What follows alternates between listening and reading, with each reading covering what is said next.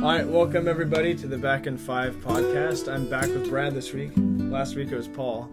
It was Paul's first time. Is he okay? Yeah, he did good. I think so. He didn't fall out of his chair? No, he did great. Oh, okay, so we continue on in the Advent series on Fulfilled and looking at the character of Christ this week from Philippians chapter 2, verses 1 through 11. There's a lot. There was a lot. There's a lot, and it was all really good and all very convicting, at least for me personally. It was great fun. So can you just kind of walk us through the message a little bit, and we'll go from there. Well, we start out with this passage that at first glance you might not think is a Christmas passage. Yeah. But the word born is in there. Yeah, right. So yeah. Jesus was born into the world, which Yeah. comes a little bit later. So it is, the Advent is discussed. But more than anything else, we see what kind of person is the Messiah. This selfless, loving person who comes to save. So anyway, Paul starts out in the passage talking about, where do we find encouragement here? So if there's any encouragement in Christ, and he kind of goes in this gauntlet of listing things, of things that we're all longing for, any comfort from love, any participation in the Spirit, any affection and sympathy. And then he calls for, completing his joy in terms of what he's longing for as a pastor and as a church planner. He's longing for unity within the church body, and this picture of selflessness in terms of what we should be as Christ followers. So anyway, that's what it became it was very easy to outline from that standpoint in terms of points that we all need the encouragement of Christ. And that comes through, first of all, the comforting power of love, participation with the Holy Spirit, where we're actually doing what God says we should do, through our display of affection and sympathy with each other, which is exactly what Jesus did everywhere, and our unity as a church, which is huge, and then through our selflessness. Do nothing from selfish ambition or conceit, but in humility count others more significant than yourselves. Let each of you look not only to his own interests, but also the interests of others. We use the Colossians 3 passage in terms of the discussion of putting off things that are negative attributes and putting on good, righteous attributes. Yeah. And went through that with respect to putting off selfishness and putting on humility. Yeah. One of the points that I took away from that was I need to be more like a golden Labrador or a lab, retriever. Yeah, whatever it was. Like, I thought that was such a good picture for me, because I just pictured this big, fun, loving dog with his tail always wagging, and I was like, maybe I should be more like that to people. We can be. I know, and you're like that. No, you are like that. Only by the grace of God go I.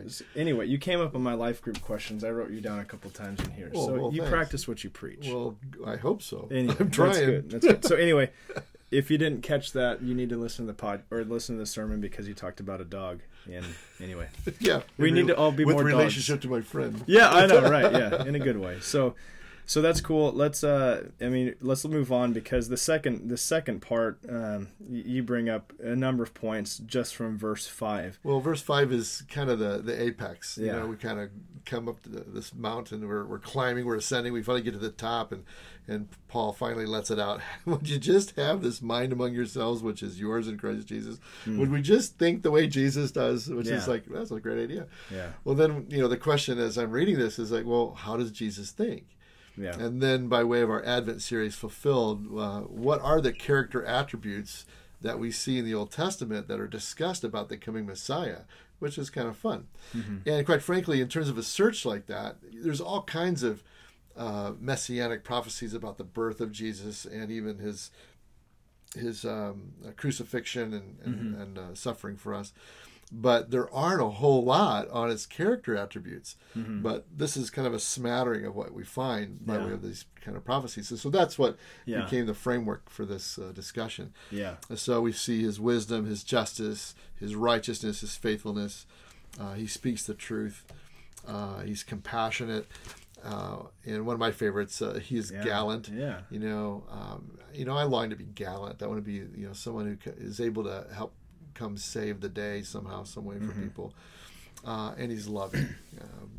So anyway, it was great fun just to tear apart the Old Testament messianic prophecies and then see how they're fulfilled in the New Testament in the person of Christ. Yeah. One of the ones that resonated with me is that subpoint F, that he is compassionate, because you asked the question from Matthew 9:36, that Jesus saw these people as they're harassed as if they're sheep without a shepherd. And you just asked a simple question: do you see people that way?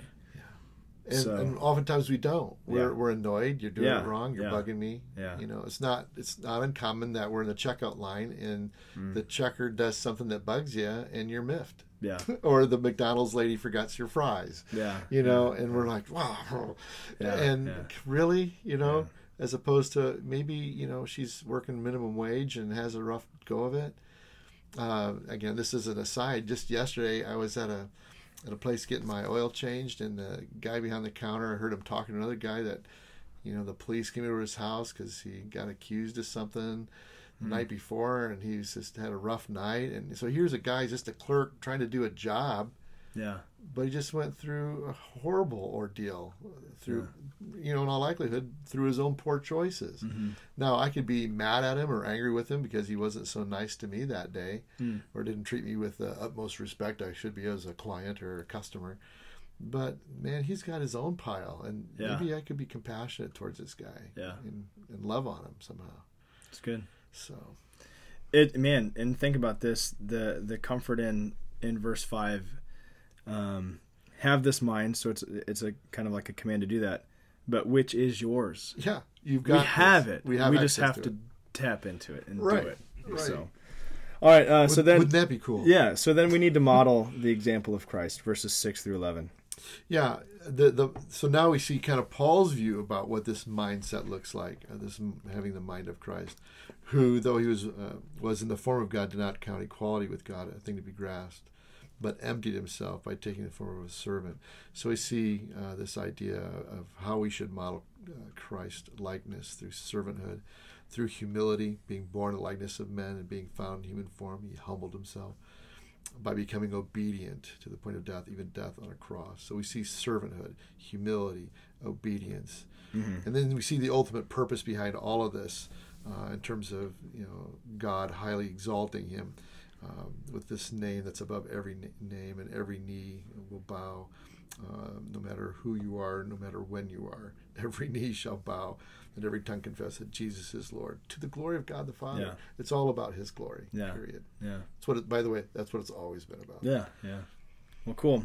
So we're excited about the series continuing on. It takes a kind of a pause this week because we have the cantata. Yeah. And you're singing in it. Well, you're going to let me. So. I'm going to let you. I'm finally making you music. after you just printed my music today. I'm a bad worship pastor. I sometimes don't supply people with their needs. Was there something else you wanted to say? No, there's probably good stuff there. No, I'm all good. Okay. I'm fantastic. Well, let me tell you, thank you for letting me shake you in front of everybody on the church, on Sunday when I made water spill out everywhere. Oh no, that was great, and you did a great job. Did I do a good job? You did. Yeah. I didn't know how hard to shake. No, you did great. We made a big mess. It was good. So hopefully good things are flying out of you. Yeah, I know, right? All right, we'll see you on Saturday at 6:30 for the cantata, or 11 a.m. Remember, there's no 9:30 service this week. It's just Adult Bible Study Fellowships. You can come, just nothing's happening. You'll see the choir practicing, right? Which is good. All right, we'll see you guys then. Bye. Thanks.